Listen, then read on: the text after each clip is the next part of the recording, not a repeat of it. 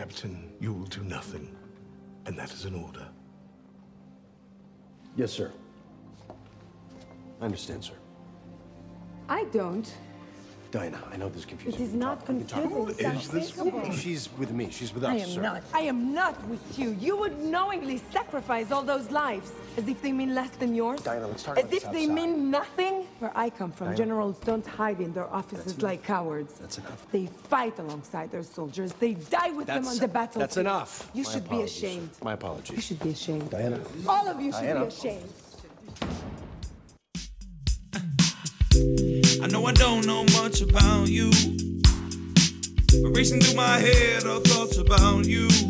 Yeah, you know I never try to hurt you, you know, and I hate to see you go. Yeah, I got something to say. Wishful thinking. Welcome back to the show, Podchat listeners. This is your host, Jordan Smith. I'm joined once again by co-host Quinn Kaiser. Say what up, Quinn. Hey, find me on Twitter at Hello Quinny. Let's do this. Just knock the Twitter handles out right away. Sure, Yeah, why not? man. Follow me at Jordan_Smith27. Catch me on the RB1 podcast as well. That comes out on Tuesdays. We are a little teensy, just a little bit late with this podcast because Justice League is already in theaters, but according to the box office draw, not everybody saw it, which is a travesty because we will talk about that as soon as Quinn sees it. But I'll be the fall guy. I'm holding you up. I had the big sis's wedding. Congrats to them. And then after that, took off to San Diego for a little annual conference with the company. I'm feeling all good, ready to go, ready to hit up the movie theater this weekend and get after it. Yeah, so sorry about the delay, but you know what? We're grown-ass adults. This isn't our day job. And, we got shit to do. But yeah, definitely congrats to Rachel and Jesus Crespo or Crespo Kaiser. Or what are they going with that one? I think they're going with Rachel and Jesus Pokemon. No, I believe they went Crespo. They just got back from their honeymoon in Japan, lived it up. Yeah, good times. Excited for them. Got to stand up. Thank you to them for letting me be a best man. And Jordan's next. That sounds dope. Or not a best man. I don't know. Groomsman. That's a better word for it. I wasn't the best man.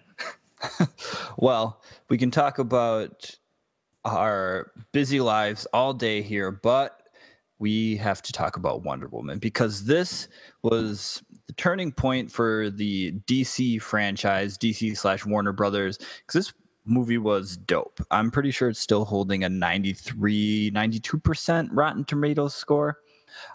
This movie follows Diana Prince off of the island of Themyscira, the fictional island of Amazons. She leaves the island with the great Captain Steve Trevor to go fight in World War I, where she thinks the ancient Greek god Ares, the god of war, for those of you who don't know, is just reaping havoc, just destroying the earth, and she thinks he's the one that's doing this, and she's just got to go be wonderful. Upon first viewing of the movie, Quinn, what did you think? Well, so I watched it on the iPad on the flight out to San Diego, and loved every minute. Wonder Woman was right. It was Ares. I was wrong, though. I was almost like a little twist at the end with who I thought was going to be Ares. I think I went with the obvious choice, but I'm sure we'll get out to that. Movie experience as a whole, I enjoyed.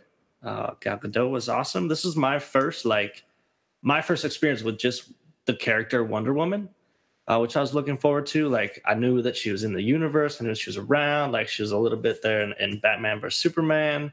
But this was my first dive into that character, and I really thoroughly enjoyed it. And after the film, I've just been downloading all this information about Wonder Woman, Diana Prince, and picking up tidbits after the fact that I'm excited to watch it again and again. That with the more I know, so definitely a movie for folks who don't know anything about Wonder Woman going in, and definitely for folks who are all read up on their comics, and I can jump in and find a bunch of nuggets. So it was a blast. Can't wait to talk to you about it.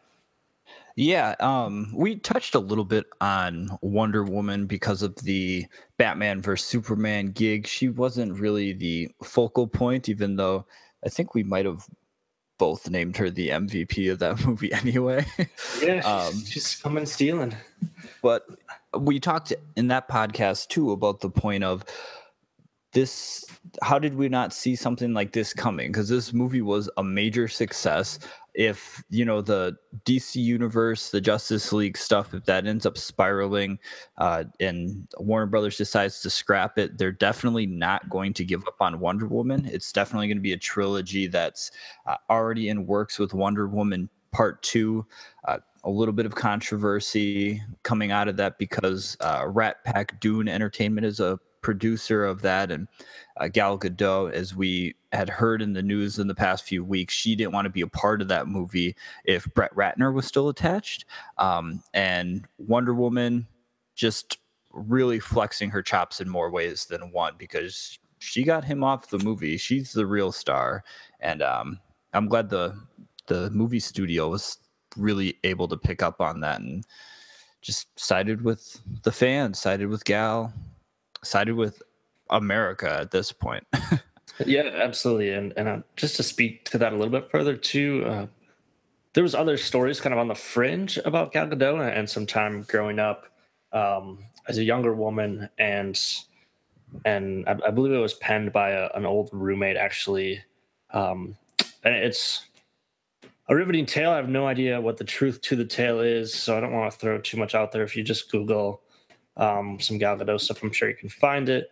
But she got a little bit of controversy there, not too much addressing it, but I think it was important coming out of Wonder Woman that she not only continued the wonderful acting prowess that she displayed here, but also continuing to be that figure of feminine power, of being a role model for everyone coming out of that film who got to see her on the big screen. And I think that decision going forward and with her career and personal choices, I think she's going to be a leader. Going a little bit out from the movie into some deeper stuff, but I'm here for it. I'm here for Gal Gadot doing big things and calling the shots and being a feminist icon. Yeah, I remember when I saw this movie the weekend that it came out, driving home and just messaging the group chat, just like, hey guys, I am all in on Wonder Woman. And I was fucking jacked up, on the way home, because I had seen that movie and it got me pumped.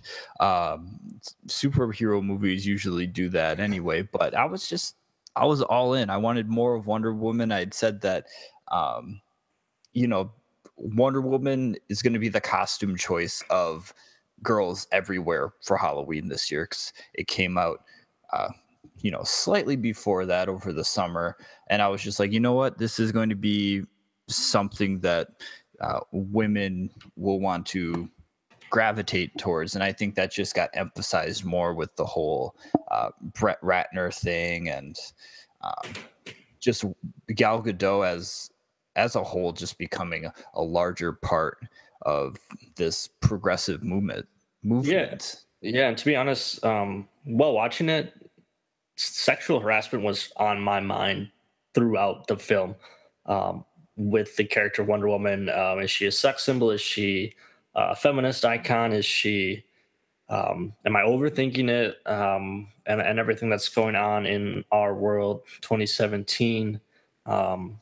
It definitely brought up a lot of questions throughout for me. And I think maybe that might just be a good place to jump in for myself.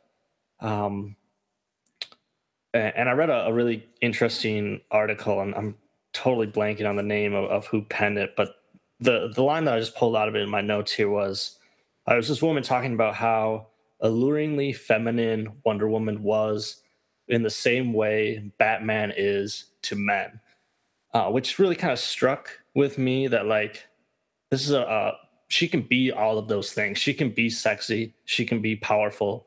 She can just be an ambassador for her people, for a human race. Much in the same way that like I would look up to Batman, like I want to be jacked like Batman. I want to be maybe not the playboy, maybe the rich dude, like kind of calling the shots and pulling some political strings. And like, I guess in the same way that I look up to Batman, yeah. Why shouldn't a woman be able to look up to Wonder Woman and take whatever she wants from that? Whether it's, I want all these guys, whether it be Samir to compliment my beauty, or I want Captain Steve Trevor to want me, but also at the same time be recognized by Sir Patrick Morgan as this ambassador. And I mean, Wonder Woman in the comics goes on to be a UN ambassador. So I just want to jump in with that, and that seeing it through that view of this alluringly feminine figure in the same way that a male would want to be Batman made me just love it even more. And I can't wait to talk through it with you. Yeah, I think you see aspects of this throughout the movie. Patty Jenkins she blows it out of the water here. And I want to talk about Patty extensively a little bit later, but she does a really good job of not just with Wonder Woman, but with the Amazonians as a whole. Not necessarily like playing these characters down to be like, hey, we're women, but guess what, men, we're just the same as you. We're humans too. Like, no, she kind of depicted them as what they can be if they maybe a better version. I'm blanking on what I'm trying to say here, but it's exactly what you said. You know, they're not playing down this standard like a woman can be a fighter, smart, and sexy without having them be just overly sexualized as an object or things of that nature. During my deep dive, I found that Patty Jenkins and like the costume creators, they collaborated and they had the Amazonians in heels for their sandals. I think it's like part wedge or so, which I mean, strategically, that doesn't seem like it might be the best thing to fight in. But at the same time, they're like, hey, these Amazonians, they have long, beautiful legs. These heels will accentuate that. We want these women to look like warriors, but fighters and sexy at the same time. Like, it's okay for that to happen. There is a stark difference. We might get to this when we talk about Justice League, how the Amazonians are dressed in that movie compared to this one. But that is for an extra pod. Yeah, absolutely. And as a man, I think it's totally okay to kind of sit in some of that sexual assault guilt a little bit throughout the film and kind of dig a little deeper into your inner self. I know we had a conversation a while back about things maybe that we've said or done in our past lives as undergrads. And it's totally okay to kind of reminisce on that. I think it's natural, and people should be encouraged to do that and find their own faults. And if Wonder Woman does that for you, all the more power to this film to continue kicking ass both in film and in the real world. Yeah, absolutely. Everybody should see Wonder Woman for what it is. It's a great film about a woman superhero, the first since Elektra, which didn't really fare all that well, but this one was wildly successful, and it makes you think, you know, what sort of corner has DC created here that Marvel just didn't want to hop onto initially? You know, why are all their primary Avengers men? You have the Black Widow, but she's a co-star.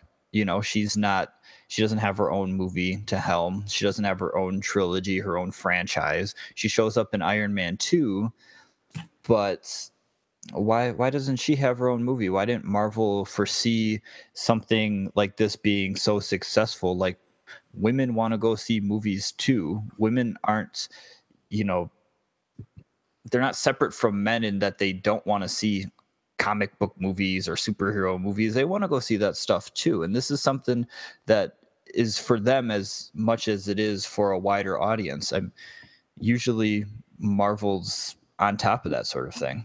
Yeah, absolutely. And this is that kind of that one spot where DC has the leg up. For every Batman, you got an Iron Man. For every Superman, you got a Captain America. There's not really a comparison to Wonder Woman. She's her own. She is I think the franchise right now for DC. Yeah, I heard a lot of buzz. This is kind of off topic, but I promise I'm going to bring it back. You know, right. that recent movie Atomic Blonde with Charlize Theron? Yeah. People were excited about that movie because she was on like the Bill Simmons podcast, and they were talking about how that was going to be like the female John Wick, and how people were excited with that. Once the movie dropped, though, people realized it wasn't really the female John Wick. It was just another guy taking a really hot woman actress and kind of overly sexualizing her. I haven't seen the movie personally, but that's just the reviews that I've heard. It makes you wonder, why can't Marvel do that with Black Widow? Like, I would be first in line for a Black Widow, like, spy espionage movie, even like a prequel. Maybe Hawkeye plays like a secondary character who shows up in like the second act or something like that, and then disappears by the third, but he helps her a little bit. And they could even take a play right out of Wonder Woman here, and Steve Trevor playing a second fiddle. He's throughout the full movie, but he was definitely not the lead, and even in the romance of the story, Steve Trevor's fate in the end didn't dictate the actual romantic story of Wonder Woman. Yeah, definitely not. It was more about this tale of something they might have been able to depict with Superman if Superman wasn't, crash landed on Earth. You would have to do a whole origin series on that, but it's basically a fish out of water tale here with Wonder Woman, where she is entering this new world. She doesn't know anything about it. She doesn't know what ice cream is. She goes from this tropical Greek island essentially to just dark and gloomy industrialized nation in Great Britain, and she doesn't understand what's going on completely. And that's more what the story is about, is her trying to keep faith in humanity, losing that faith, regaining it. That's more of the story rather than the Steve Trevor bit, even though I got pretty sad during that final act. Oh yeah, absolutely. Absolutely got pretty sad. That just want to jump right in at the last scene right now. Is it too early? Spoiler alert. If you haven't seen Wonder Woman yet, please pause right here. Yeah, now's go the watch time to the movie and then pick up the podcast afterwards and listen to our lovely voices again. But yeah, let's just talk about the last act here and what it means going forward, all that other good stuff. Yeah, so I mean, first of all, as a romantic myself, taken from yours and Roger's last pod, found out that you were a romantic. But that moment when Steve Trevor's looking back, about to pull the trigger, blow himself up, save the world today so that Wonder Woman can save the world forever. That was like everything I needed in that scene of just a little bit more time. It kind of fully encapsulated him as a human, mortal human in love, but also in a bigger mission to end this war, and admitting that he just wanted a little bit more time with Diana Prince, Wonder Woman, and just his facial expressions in the plane when he looks back, looks at the gun, looks back, and then you see the explosion. That goosebumps right there, and that was well worth the price of admission that I didn't pay. But Yeah, I just want to say I'll want to interject, and then I'll let you keep going. That final shot of Steve Trevor before he actually pulls the trigger there, it to me it was kind of like a expression of acceptance. Like he's like, okay, I have to do this. This is what's happening, and I'm okay with it. It wasn't like a grimacing despair, like, shit, I have to sacrifice myself for these assholes that keep on warring over the dumb things in life. It was like just an expression of acceptance, and that's what really I think gets you. yeah, and as the movie goer, there's acceptance for me too, in that his personal story was ending, but the Wonder Woman story wasn't. And that was just the kind of the first introduction to the world for Wonder Woman, through Steve Trevor, and through the end of his life. And I mean, the movie even starts out and ends with a callback to Wonder Woman emailing with Bruce Wayne, thanking him for this reminder of Steve 70, 80 years down the road, and how the romanticism built into Steve falling in love. I imagine Diana having some feelings back, but yet the kind of closing out of the film then with Wonder Woman reaffirming her oath to humanity, and falling in love with being a protector of humanity and the bigger storyline for her through the next film, was just a fantastic combination of one tale ending, but yet a whole world opening up for the Wonder Woman character. Yeah, I feel like it also, too, for Diana adds a little bit of emotional depth for the character, kind of in the way that Superman's dad, why am I always blanking on this? Something Kent. Do you remember? I always want to say Clark, but obviously that's Superman. I always want to say Kurt Cobain. Kurt Cobain. Yep, close. Very close. I don't know. The alliteration with letters just really gets to me. Moving on. My point is, it adds a little bit of emotional depth in the same way that did for Superman. Because these guys are just, their power is essentially limitless.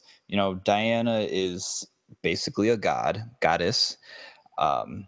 She's, a sunny side up type of character until she realizes that these people are fighting not because Ares is making them, but because that's just human nature.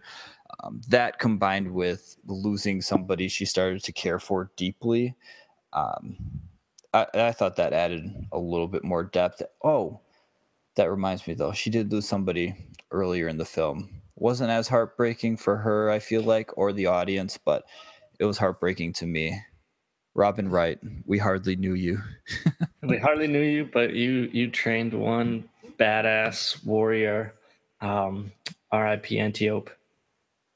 Which is a weird tie-in because, not to make this entire podcast about all these sexual assaults. No, we're here. Let's have this conversation. Robin Wright, she's taken a page out of the Wonder Woman playbook, and she's going to be the new lead for the final season of House of Cards, which I feel like if she does a great job in that role, which I already know she can because she's 75% of the reason I watched House of Cards in the first place, why not just continue that series with Robin Wright in the lead? I think that's just a good litmus test, honestly. I thought the last season, the most recent season, was going to be all about her taking that throne. I mean, it ended up in the end turned into that. Spoiler alert. But she took over. So. Why not? This is oh man, can I give some more House of Cards spoilers? You want to give another warning here, or no? You guys turn it off. Why are you on this podcast if you want some House of Cards spoilers? I'm gonna throw it out there. I was ready for Frank Underwood to die when he got shot, and for Robin to work her way into it. They wasted so much time to get to where I wanted it to be, and now we're at where it should be. Sure, the Frank Underwood character absolutely was a phenomenal antagonist. now will forever be an antagonist, and they can cement that legacy with In life. with Robin. And I would love for it to carry on for 3 more years, and for her to just be a badass spitting all over his grave. Honestly, what more did he have to do once he lost the presidency? Like, I feel like his story was just done. It's not like he was going to get that presidency back. Like, Yeah, what? absolutely. Every storyline was bring it taken on out with to the furthest. bring it Just on with like the- we have taken this out to the furthest. Oh yeah, we're hopping all over the place. That's okay. That's okay. Wonder Woman makes me feel like I can do anything, so that's why I we're just mean, going all over. you're in no man's land right now, and I'm just following you, taking all the gunfire. Okay, this is a great time now to talk about the best scene in the movie. Is this your nominee for best scene, or do you have another one that you thought was far superior? I've got it's not quite a 1B. It's like it's a number 2 scene, but I don't want to throw it down at a 2. It's the first scene where Diana Prince is welcome to ye old London. The coloring in that shot, it's dark, coming from the Masira. I'm gonna mispronounce that all night long. Coming from this gorgeous tropical land into our World War I world. She's being introduced to fashion. She's being introduced to politics, and it is a dark world. And that just sets up the stage for me that this is not only a popcorn movie, but this is some good cinematography, some good editing going on. I felt like I was in World War I. We had a chat in the group chat about how there aren't a lot of World War I films. And this really did a good job to me. I mean, I was not in World War I, so who knows what it was actually like. Spoiler. But it did a good job for me about just showing how drab that world was. So her welcome into London was close, but yeah, the top scene, definitely no man's land. Walking through those trenches again, the dark shots, but through that darkness, Steve Trevor telling Wonder Woman that they can't go across there. It's no man's land. They can't save that baby in the trench. They got to keep going. And she just says, no, I'm going to do what I'm going to do. Takes down the hair, gets into the outfit. It's bright Wonder Woman colors. I honestly couldn't tell you if she had cleavage showing, how much leg was showing, any of that. It was just this bright eclipse of a hero jumping out of the trenches. The shield, which had been lost since London. I have no idea where she pulled that shield out of. Pulls the shield out, runs across no man's land, takes all the fire. They went over the trench. Yeah, that was fantastic. It was moving even when Samir and Charlie and Chief and Steve come running up. I watched it earlier today, got a little goosebumps. Not gonna lie, it's a damn good scene. Just that coloration, I can't speak to it enough. The coloration of World War I. We don't even know why we're here. We've been in this trench. We haven't moved an inch. And she just breaks through, and that's what the world needed. And probably still does need, absolutely still does need. Yeah, you're exactly right. It's not like she hopped out of that trench and then it was slow motion Baywatch scene. Basically, it was not the point that you were focused on. I did like the juxtaposition of her uniform and her compared to the backdrop of everything that's just dead, ruins, smoke, ash, everything like that. Melania couldn't have designed that set any better. Oh yeah, she had her hand in that for sure. Is that a little blow? I'm sorry. I'm taking it off track. Keep going. She recycled the dead branches, that's for sure. But yeah, this is the scene. I think this is tops for me. I do have a close second that I want to talk about too. It's a little bit smaller, not as significant, but I do enjoy it. This is the scene where she essentially becomes the beacon. I think I do believe it was a scene that I read about in my deep dive for internet research. But I think the cast and crew, when Patty Jenkins wanted to film this scene, they weren't entirely certain of its purpose and like why this portion was in the film with why she was, just kind of walking through no man's land and kind of gradually building up steam and then, shielding those bullets with her special shield that she found again. Um, but seeing it on screen and seeing it play out 100%, everybody was just like, okay, I get it now. I get why the scene is here and why it's absolutely necessary and pivotal for the rest of the movie. Yeah, really powerful scene, and even into the next scene in the town after defeating everyone. I mean, she's got some real badass moments, jumping up onto the roof, tearing through the army entrenched in that city and liberating those people. I honestly felt like Samir felt when they're having a drink in that town and just dancing. Like I just felt like everything's gonna be okay. Like it's just a bright spot in World War One for these people in the film, and a night that I'm sure they're gonna remember forever if you really put yourself in that world. And for me, it was just like, wow, we just had a fantastic scene, a fantastic rise up call to action. You could have easily just transitioned it right into the next plot points, but taking that break even afterwards, I think just strengthened it even more. We got a little bit of some more romanticism with Steve Trevor and spending the night together. But it through the whole part of that scene, it just felt like a celebration of Wonder Woman, a celebration of Gal Gadot's performance in that scene. It just felt right.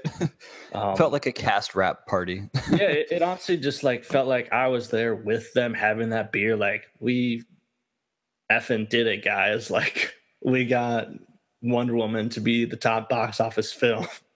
And it's super rare that I remember how I feel in a movie theater watching a particular scene, but following the No Man's Land portion, when they get to that town and Wonder Woman just unleashes her full abilities and shows everybody what she can do, like that whole crew that she's with, Steve Trevor and all them, she's jumping on roofs. She breaks into that room, and we've seen Superman battle Zod.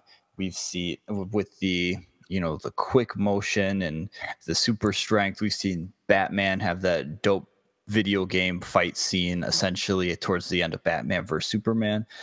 But this scene right here, where she's in the room and she's sliding all over the place and she's messing Lasso of Truth is going crazy. Yes, I remember. I think I said "oh shit" in the movie theater during the scene like 3 times. I hope none of the children in the theater hold me because I was just like, "Oh shit, oh shit!" It was awesome. It was really cool. Yeah, I don't remember feeling that same amount. Even I mean, like I really enjoyed the battles in Smallville and for just Man of Steel when Superman's realizing his powers. I really enjoyed those scenes and definitely felt something there. But this was that next level. This is the next point in where you want your superhero films to go. I think oftentimes it's hard to be critical with a superhero film. You're just like, I enjoyed that. That was fantastic. Had some popcorn, had a Mountain Dew, loved it. Great movie experience. But this scene for me takes that movie experience and just puts it into, you can make it into a metaphor for your daily life today. You can make it into callbacks to Wonder Woman in the comics. You can make it just anything you really want. And it's just a powerful scene and well executed. Again, going to go back to the coloration was phenomenal. Do yourself a favor and just YouTube that scene. Melania thanks you for the repeated compliments on the dead trees, and she's having a great time. She's enjoying herself. But honestly, go back to YouTube, check out Wonder Woman, No Man's Land. Even do yourself a favor, just do a quick 5-minute review of the movie and rewatch it if you've already seen it. It's worth checking out. Just just to enjoy that moment. Yeah, absolutely. My close second for favorite scene, I feel like I'm juggling now between the scene right after the No Man's Land, but I really liked the portion where she first gets to London and she just gets some ice cream from a vendor. She has some ice cream. She comments on how delicious it is and how that vendor should be super proud that they made really good ice cream. That was a good, yeah. That was my number two. I thought I thought that was funny. I thought it depicted how well Gal Gadot was able to play like that fish out of water role and just how overall charming she is and just like as a person in general, that's what really came out there and that made me really feel like I, I'm rolling with this character. I'm rolling with this actress. Like I will go see whatever she does next for sure because she's charming and she's a great fit for this role. Yo, yeah, absolutely. She does it. She acts it really well. I did read that there's some criticism around that scene, which I wanted to bring up at this point. Not with the booze. Come on, come on. There's some criticism in that it was too much of the kind of like this is Wonder Woman and a feminist icon, and it's like the too much of the fish out of the water, too much of mermaid. Needing Steve Trevor to navigate that and just seeming so naive. I wanted to get your take on it, see if you felt that while you're watching, because I felt it a little bit. The more I've sat and thought of it, I've come back to I think a better place on that scene itself, which is why I bumped it up to 2. But I want to hear just your like. I didn't prep you with this at all beforehand or anything, but I want to hear your. What did you think about was the fish out of water? Gal Gadot, Wonder Woman, a little too much fish out of the water. No, definitely not. I thought that scene was enduring, and I thought the whole little thing she had with like trying on dresses and basically kicking, the patriarchy in the jaw with, she's like, how do you women fight in this? Like, is this what you wear type of thing? Like, I feel like that could still hold up if it was a scene set in today's time. No, I don't think it was anything of that sort where it was too much Steve Trevor leading her, because to me it would have played the same if Steve Trevor's character during those scenes was the short little assistant woman, or if it was a scene in a movie where Wonder Woman's part was played by a dude. We certainly had plenty of those.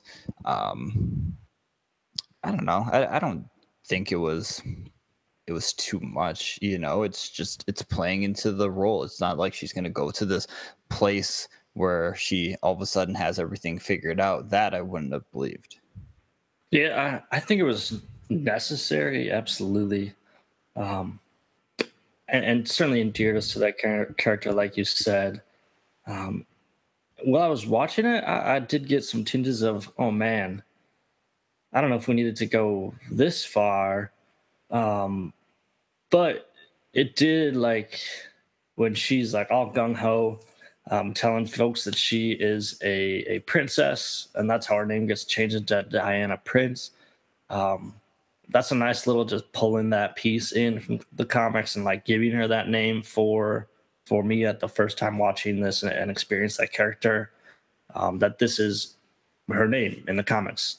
And even when she gets set up as, oh, that's my secretary, at first I was like, oh, that's kind of a slight to Wonder Woman. But then like reading deeper into it and how in the comics she was a military secretary, and basically worked her way up through the military to become a UN ambassador. So I, pulling back some of those callbacks, I even think the dress scene was a callback. I think in one of the comic series, she's either like she owns a shop, like a boutique. I believe she owns a boutique.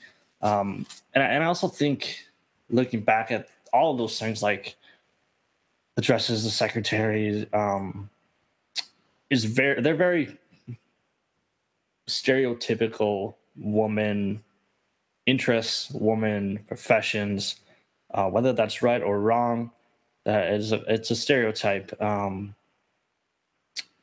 I'm glad that they confronted that as well. And I don't know if they meant to confront it, but for me, and I hope other people too had this feeling where I thought about that, like, does she really have to be a secretary? And maybe I'm like bleeding heart liberal a little too far into that.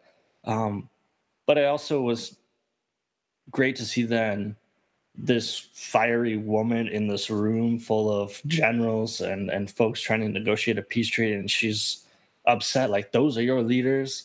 They're trash. Your leaders are trash, she says. Yeah, and it's like, I was talking to Alyssa about this earlier too, and how a woman can be all of that and still be the top mind, the top fighter. I mean, Batman in the comics calls her the best melee fighter in the world. She can be all those things and still like dresses, or she can be all of those things. She can be a woman. Like, she can just be a woman, whether it's being a stereotypical woman or whether it's fighting in a war. I think you gotta think time period too. Like, it is kind of difficult to put like today's, cultural norms into a period piece like this, because that's just, I mean, as unfortunate as it is, you're not going to see in World War One like a high-ranking female official sitting in the room getting the same voice as a male general. Oh, absolutely, and the way she's kind of brushed out of that room by Steve Trevor, it did not endear me to Steve Trevor, but it's also like, that is what a male at that time period probably would have done, and I think it's okay for us to recognize all of that, and maybe it's a little too much. Maybe I'm diving a little too deep into it, but you know what, guys? Women can be more than just trying on dresses, or women can be more than just a sex symbol. Yeah. And I think this movie does a wonderful job of bringing that to light. Yeah. Whether it meant to or not. Oh, one thing I was going to mention before, too, about the Diana Prince thing. A good reminder, too, that they actually don't even address Diana as Wonder Woman throughout the film. So she is the artist formerly known as Diana Prince. But I mean, they don't give her like the Wonder Woman moniker. I think that would have been super difficult to do. Like, I can just picture if they had done this, like before the No Man's Land scene, like, who is she? What is she doing out of the trench? She's a wonder. She's a Wonder Woman. Oh man, that would have been so cringeworthy. That's what I'm picturing in my head. I feel like Zack Snyder would have done that. It's so cringeworthy, but I also saw, shout out to Reddit, someone talking about, like, can you imagine watching a Batman film and never actually saying Batman? But yeah, never calls her Wonder Woman. I loved it. Well, even still in like the Christopher Nolan series, they called him the Batman. There's like, hey, there's that dude that dresses like a bat. He's the Batman. He's not like, yeah, that's our superhero that protects our city. His name is Batman. Bruce Wayne. What do you mean? Where is she? Where's Wonder Woman? Any other film notes before we dive into some of this post-credits internet research? Yeah, so film notes. Can we talk about the I would consider a twist ending with Ares? Oh yeah. First of all, David Thewlis coming in, just batting 1,000. Most of you might know him as Professor Lupin from the Harry Potter trilogy. I'm not really familiar that much with the rest of his work because he is an English actor primarily, but he's got the Harry Potter credits under his belt for sure. I thought he was pretty wonderful in this movie as well. Are you buying him as the Greek god of war that suddenly has a giant armor suit and is just powerful as all hell? I think that summed it up. It was weird, mostly because they left his mustache in there. That was a little off-putting to me. Even the callback to him like naked and weak, and he still just has his giant mustache. Could not look past the mustache. I couldn't. It was an awesome twist. It wasn't who I expected it was going to be. Like, I mean, hopefully you know this already, but I definitely thought it was going to be Maru, the chemist female, which who would have thought two females playing some big roles? But no, yeah, it ends up being Sir Patrick Morgan, the Inside Man. That would have been interesting if they just flipped it and made Ares actually a woman. But who knows? That probably would have had a ton of other different watchdogs on the case. Be like, why is the god of war got to be a woman? Are you saying all women are mean, angry people that want to fight all the time, or some dumb shit like that? I don't know how it is. But in what was the name of the actor? David Thewlis. Yeah, in David Thewlis' defense, he is the best professor of the dark arts in Harry Potter. So why not pull a little bit of that magic basically out here? I think his speeches in that scene are fantastic. The fighting parts they left something to be desired after. I mean, No Man's Land scene blew the entire movie away, but the closing fight scene, and honestly, I've never been really super impressed with DC's like closing final battle. Like, I've been more impressed with just the story, and the battle in the end kind of gets a little cheesy and CGI and just a little too much for me. And again, with this one here, that big mustache sticking out and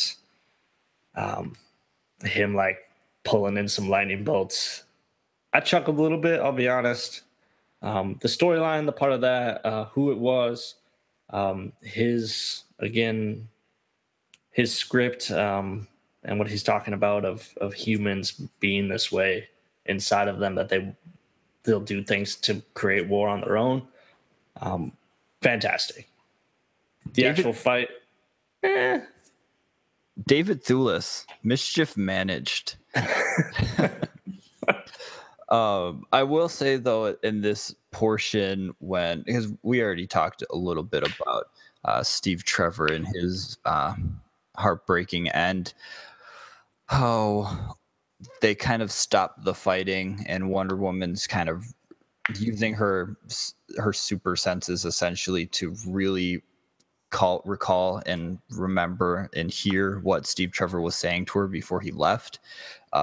That was 10 out of 10 would say it was better than Batman realizing that he and Superman both have mothers named Martha. So I think that was way better in that sense. But yeah, David Thewlis, mustaches, Martha. Martha. I just love the line. I can save today, you can save the world. Yes. I mean, that's some good teenage angst, writing some stuff down in a journal right there. But on the big screen, and I loved it. And I'm okay with the cheesiness that was. It was done well, and the love story didn't overshadow the Wonder Woman story, which is fantastic. I'm curious what you thought about General Ludendorff. He was also in play to be Ares, and turned out to not be Ares, but did suffer some death. Yeah, I think he was a good tool to kind of be a bait and switch for the final villain. Otherwise he just kind of was the character where justified, where they focused a lot of hatred for the main characters. But I could have definitely foreseen him as Ares, and I don't think it would have taken anything away from the film, but I like that they kind of just spun it on its head and didn't make it so blatantly obvious who the real big bad was. And it's not like they showed who the true villain was in the trailer for the movie or anything like that. So that's already a win for DC. Yeah, absolutely. I think that got some actually good reviews from folks. I'm definitely throwing some shade on the mustache, laughing it up a little bit here, but I do know that part was from fans. It was well received that it wasn't General Ludendorff and it wasn't the chemist Maru. Did you get a Steve Bannon vibe from General Ludendorff at all? I couldn't quite place his creepiness in the scene when he's dancing with Wonder Woman, and that's what I've settled on. But I can't quite tell who he reminds me of in real life. I don't know. Ludendorff doesn't look like he's perpetually waking up with a bucket of water dumped on his head. I mean, when he takes the smelling salt stuff and his face transforms a little bit, that's all I could place. But that's maybe a tangent too far. He's turned on super smelling. We're going a little long on time, so let's jump into the post information. I got some tiny bits for you, and then I want to talk about Patty Jenkins some more. Sure. As of course we like to talk about with the other superheroes, we got to talk about this with Wonder Woman as well. She did train for 9 months to gain 17 pounds of muscle. So even though you might remember her obviously from Fast 5 and Fast and Furious 6, she was kind of I don't remember her from those. Oh, come on, man. Go back and watch those. You're on your own. She's more of a sleek, like elegant figure, which made me drawn to question of, whether she would be a viable superhero. But she obviously she gained a good amount of muscle, even though she didn't look obviously like the Linda Carter version of Wonder Woman. I thought she definitely looked more athletic, basically, and it showed for sure. Yeah, no disagreement here. I gained 17 pounds over the last 3 weeks with Thanksgiving and wedding and vacation. But I'll try to put that into some Wonder Woman weight sets here this coming week. Nice. Yeah, I can't disagree with the training regimen. Yeah, carry on. What's next? Nicole Kidman passed on the Queen Hippolyta role. I believe there might have been a scheduling conflict, but she is going to be playing Queen Atlanta, or Atlanta, not Atlanta, like the city, Atlanta, Arthur Curry's mom. So she'll be in Aquaman. I'm pumped for that because Jason Momoa has turned into another just fitness person that I'm starting to look up to, and it's going to be directed by James Wan, and it's going to be super awesome because he was really, really awesome in Justice League. Yeah, I'm super excited for Aquaman. I think we touched a little bit on casting with Batman vs Superman. But anyways, I wrote down a few that we can kind of call back to for possible Diana Princes. Kobe Smulders' name was thrown around. Kate Beckinsale, Sandra Bullock, Rachel Bilson, Angelina Jolie, Ava Green. Now, these are names that were tossed out over the course of the past 12 years because there was initially a Wonder Woman, they were in talks to start developing a Wonder Woman movie in 2005. So that's where you kind of get names like Angelina Jolie and Sandra Bullock tossed into that Wonder Woman ring. But I love Gal Gadot. I'm not saying anybody else can do the role better. I'm all in. Yeah, it might be disrespectful even to throw some other names out there because of how well she did in the role. I mean, there are so many fantastic female actresses. Put some respect on Gal Gadot's name. Yeah, I have no complaints there. I also have no complaints with Chris Pine as Steve Trevor. For other male casting. Next casting.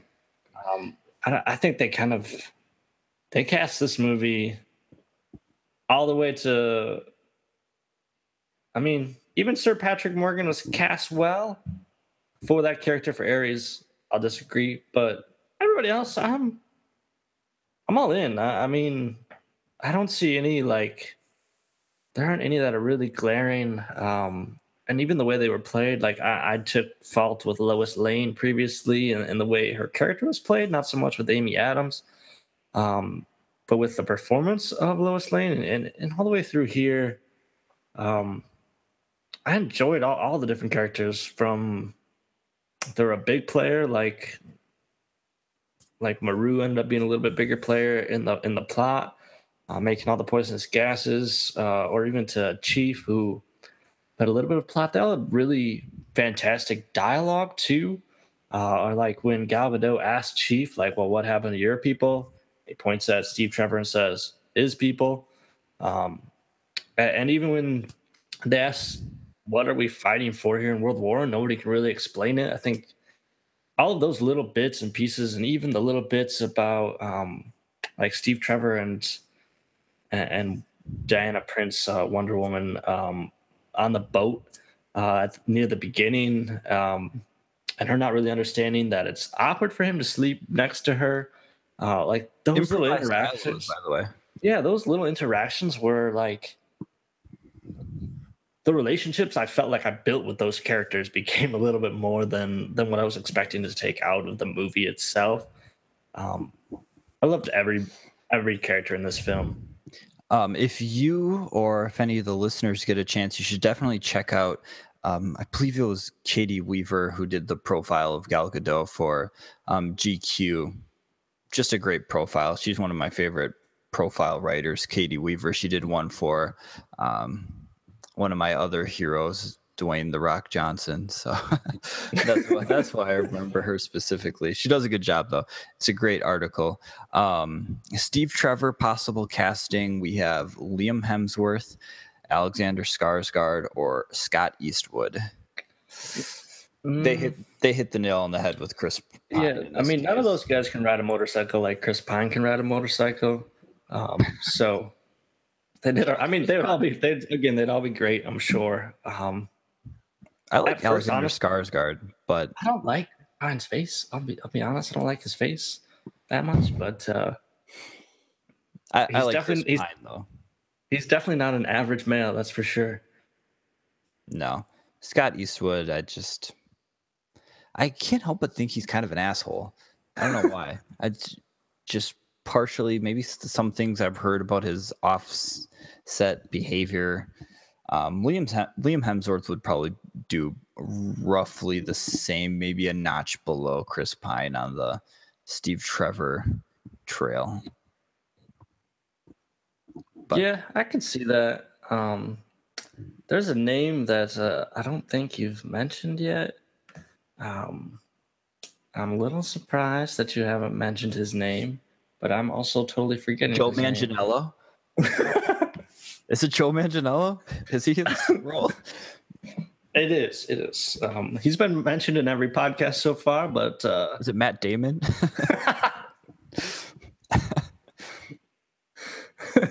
No, it was Joe Manganiello. Yeah, Chris Pine. All you, man. Wait, was that actually it? Was it Joe Manganiello? Yeah. Did you know he's been mentioned in each of our podcasts, I think? Well, yeah, I knew that, but was he actually up for the Steve Trevor role? Oh, no, not at all. I was just wondering if he was going to make an appearance in this segment. No. I have to mention Matt Damon too. We'll have to leave like Easter eggs in any future pods, just like throw him in like, yeah, who do you think should be the coach of the Cleveland Cavaliers? Joe Manganiello. That's who. No, Ben Affleck doesn't actually make a physical appearance in this film, so Matt Damon, obviously, his name is not in any part in that case. Do you think Ben Affleck got any check for the Bruce Wayne email address in this film? Probably not, right? Oh. God, that would be weird. But they didn't even like use his likeness, so I don't think that's something that that's true. Happened. Let's talk about Patty Jenkins, and I think we should wrap so I can let you go. I wanted to talk a little bit about her career trajectory because I wanted to know not necessarily where her career went after Monster, because she directed that Academy Award-winning movie. But she kind of went away from movies. So she directed Monster, then she kind of went to TV. Some of the things we might have recognized her directing are 2 episodes of Entourage in 2006. So she directed that episode when Queens Boulevard is like colorized, and Billy Walsh says they Aquamanify that indie film. She directed that episode, and she also directed, coincidentally, the one where Aquaman 2 is greenlit and Vince has to try to find some time to get Medellin filmed and in that space before they start filming Aquaman 2. So those are 2 episodes she directed of Entourage, and then she did some more TV things, but then she landed Wonder Woman, and this is something that she's wanted to do for a long time. And I mean, obviously she's going to do Wonder Woman 2. But yeah, do you find anything curious about that trajectory, or is that just kind of like maybe a little par for the course given Hollywood's current state? Yeah, that's kind of right where my mind jumped to right away when you were going through that list. I recognized the name from Arrested Development. Like, yeah, she did a couple episodes of that. One, I think it was just one, even like right at the beginning. But I was not familiar with like any other work. That was just when I was doing a little research and trying to figure out a little bit more about this director. I was like, oh yeah, I remember that. Like, but the other stuff, it makes me question a little bit too. I mean, one last time, the coloration in the film, I think she could do some bigger things. The dialogue, even the fringe characters' dialogue again. Like, to me, those are some building blocks of someone who could make some really good movie. I mean, even like a Netflix series. Like, when I'm watching a Stranger Things, when I'm watching, I mean, any kind of TV, I notice things like that, and I think she would be a really good fit. I don't know if the right project just hasn't come along. I don't want to be super cynical. I've already mentioned my liberal tendencies earlier, but I know Hollywood has a bad rap for a good reason in this regard. And I would actually really enjoy seeing some of Patty Jenkins' work outside of the Wonder Woman films going forward. I know she probably doesn't have a lot of time right now, but it's definitely a name that I would check out if it came through that she was doing a 10-episode series on, I don't even know what. I'm sure she's got tons of ideas, but if it came through that she had signed on for a season with Netflix, I would check that show out. Well, so Wonder Woman is the first female directed live action movie with $100+ million budget. And it was also the highest opening weekend for a female director that made $103 million in the opening weekend. So it's great for Patty Jenkins that she hit those milestones, but at the same time, it's just like, okay, it's 2017. How is this milestone of first female director live action movie with $100+ million? I think that live action is thrown in there because there might be a first female directed animated movie that had $100 million budget. I obviously can't think of anything, but I think because Zack Snyder has been helming these movies so far in the DC universe, this is something that they can jump on quickly in their extended universe that kind of took Marvel a little bit of time to do, where they're taking these these directors that are creative just in their own right, that have their own sort of vision. You see this with like Thor Ragnarok, Taika Waititi, and Guardians of the Galaxy with James Gunn. They kind of get a little bit more creative freedom to do some things, and that's something that DC, I think, should fully embrace. Like, they should fully embrace Patty Jenkins having her own vision, because she will be directing Wonder Woman 2. They should let James Wan do his own thing with Aquaman. I'm blanking on who's directing The Flash, but I believe it's another little bit of a low-key director. Jesse Warren. I'm gonna do a quick Google search. That's what I did. I don't think it has a director tied to it that I can see. I'm just on good old IMDb. But yeah, I mean, they could essentially get a solid director that can create his own vision, but still have elements to remind people that, hey, this is part of a larger universe. But it's not like Batman vs Superman, where that movie was explicitly a stepping stone. It wasn't like its own semi-contained movie in the way that Wonder Woman is.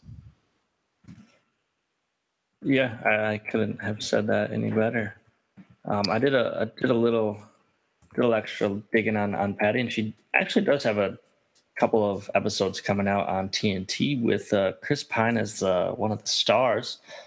One Day She'll Darken is what it's called, a little TV miniseries drama mystery. Watching it. So I guess, yeah, I'm gonna keep that in mind. Cue that up on the PlayStation View, put it into my shows, and let the DVR load up. And she does have another film coming out called I Am Superman, rumored to be teaming up with Ryan Gosling. It's about a pit bull, not actually about Superman, but a pit bull, a fighting pit bull who the pit bull's journey. I like dogs. I'll see that. Does the pit bull become a family-friendly dog at the end of the day? I think he becomes Mr. Worldwide, actually. Mr. 305? I mean, it's called I Am Superman, so I can only imagine. Well, that Ryan Gosling range for days. In all seriousness, though, I think she's a name that we should be mindful of when checking out some new upcoming shows when you're looking for the next thing to stream. Because, again, one last time, I promise, the lighting, the colors, the dialogue, the story arc, that the big build-up fight scene in No Man's Land to the deep valley of peace and calmness that was felt when they're having some beers and dancing afterwards, and then building it back up to that final scene. It's just really good story arcing, and I'd love to see what she can do with 10 episodes or something. Yeah, for sure. I think we're kind of out of time, but I just want to say quickly, as we have been, Ike Barinholtz Award, obviously going to Robin Wright, just because she's fantastic. The Ike Barinholtz Award, for those who remember from the Suicide Squad podcast, that is the underutilized actor/actress award. Movie MVP, it's Gal Gadot. She's the LeBron James of this franchise. She's going to win MVP for every movie that she portrays Diana Prince in from here on out. Yeah, since we've got a pretty slam dunk MVP, I do want to hear your sixth man out of all the Fringe characters. Who's your sixth man? Sixth man. So is this a person that's like just coming off the bench and scoring? Like when they're in a scene, they're in minimal scenes, but the scene they're in, it's like that guy or gal. Getting shots, making buckets. Limited time. I'm going to go with, you know what? I'm going to go with the Chief, because he is actually, fun fact, they confirmed that the Chief is actually a Native American god himself, because Diana does speak to him in a language, a Native American tongue. I can't remember what it is specifically, but they don't use subtitles for it. It's kind of just like a little nod to a it's a great nod too. That's just a small nod to a portion of the Native American population that would understand what they were saying, just based on his name as well. They confirmed that, that's the name of this certain god, and he is in fact that person. So that's Nice. that's my MVP. Yeah, or that's my sixth man as well. Or sixth man. the That's what I meant. chief. Sixth man. I think you pointed out a couple tidbits in there that are fantastic. Every time he was on the screen, he was doing something that was memorable. Like, he's the one who checked a grenade into the trench. He's the guy who all of a sudden comes around the corner with the car. They're Right? going up That to the was gala. hilarious. Yeah, totally. Like, he had limited action in it, but every word he spoke, every part that he played in it was fantastic. Him listening to Diana Prince talking about her former world, and everybody else kind of being skeptical on him, just being like, yeah, I believe it. Like, he's just inserted himself in all the right ways, and maybe shout out to Patty Jenkins again for finding that actor, doing some research, and maybe giving him some opportunities to be successful with the limited screen time. Yeah. So the actor by name Eugene Braverock, and just by contrast to blanking on the character's name, but the Scottish sniper, Charlie? I'm parking him on the end of the bench. He's not getting in the game anymore. I'm sorry. I just kind of thought he was annoying. I mean, That's all right. It's fair. I didn't mind Samir too much. He was pretty good. But yeah, out of those three, Charlie's probably down at the bottom for me as well. I've just got one last Wonder Woman tidbit that I wanted to throw into the pot. Otherwise, I think I'm ready to wrap up. How about you? yes, I'm okay. All right, you feeling good? I'm gonna leave you with this little tidbit that I found in some wiki diving. Wonder Woman was actually created back in 1941 by psychologist William Moulton Marston. That name means nothing to me. His wife recommended to him that the character should be a woman. William Moulton Marston is famous not only for Wonder Woman, but also for being one of the earliest folks helping out to develop the polygraph, which I thought was an interesting, fun little nugget, seeing as they used the lasso of truth. Truth. And from his studies with the polygraph, he found that women, in his opinion, are best suited for world leadership, and wanted Wonder Woman to be psychological propaganda for the new type of woman who should rule the world. So thank you, William Moulton Marston, or maybe more thank you to his wife. Don't know how much they downplayed that. Polygraph, Wonder Woman. I'll take Wonder Woman. I thought you were going to say through his extensive work with the polygraph, he found that women lie less. Oh, no. They were more calm, lied less, and more apt for the pressures of world leadership. What? You mean women aren't too emotional to hold high office leadership positions? It's like, crazy. For instance, the Oval Office or other shaped offices. The Oval, that's just a random shape. That doesn't mean anything. The corner office? Yeah, all kinds of offices. But yeah, I thought it was interesting. It's not like he had any need to lie about that either with the polygraph. Just kind of putting that out there, that from his studies as a psychologist, that he believed women should be in charge.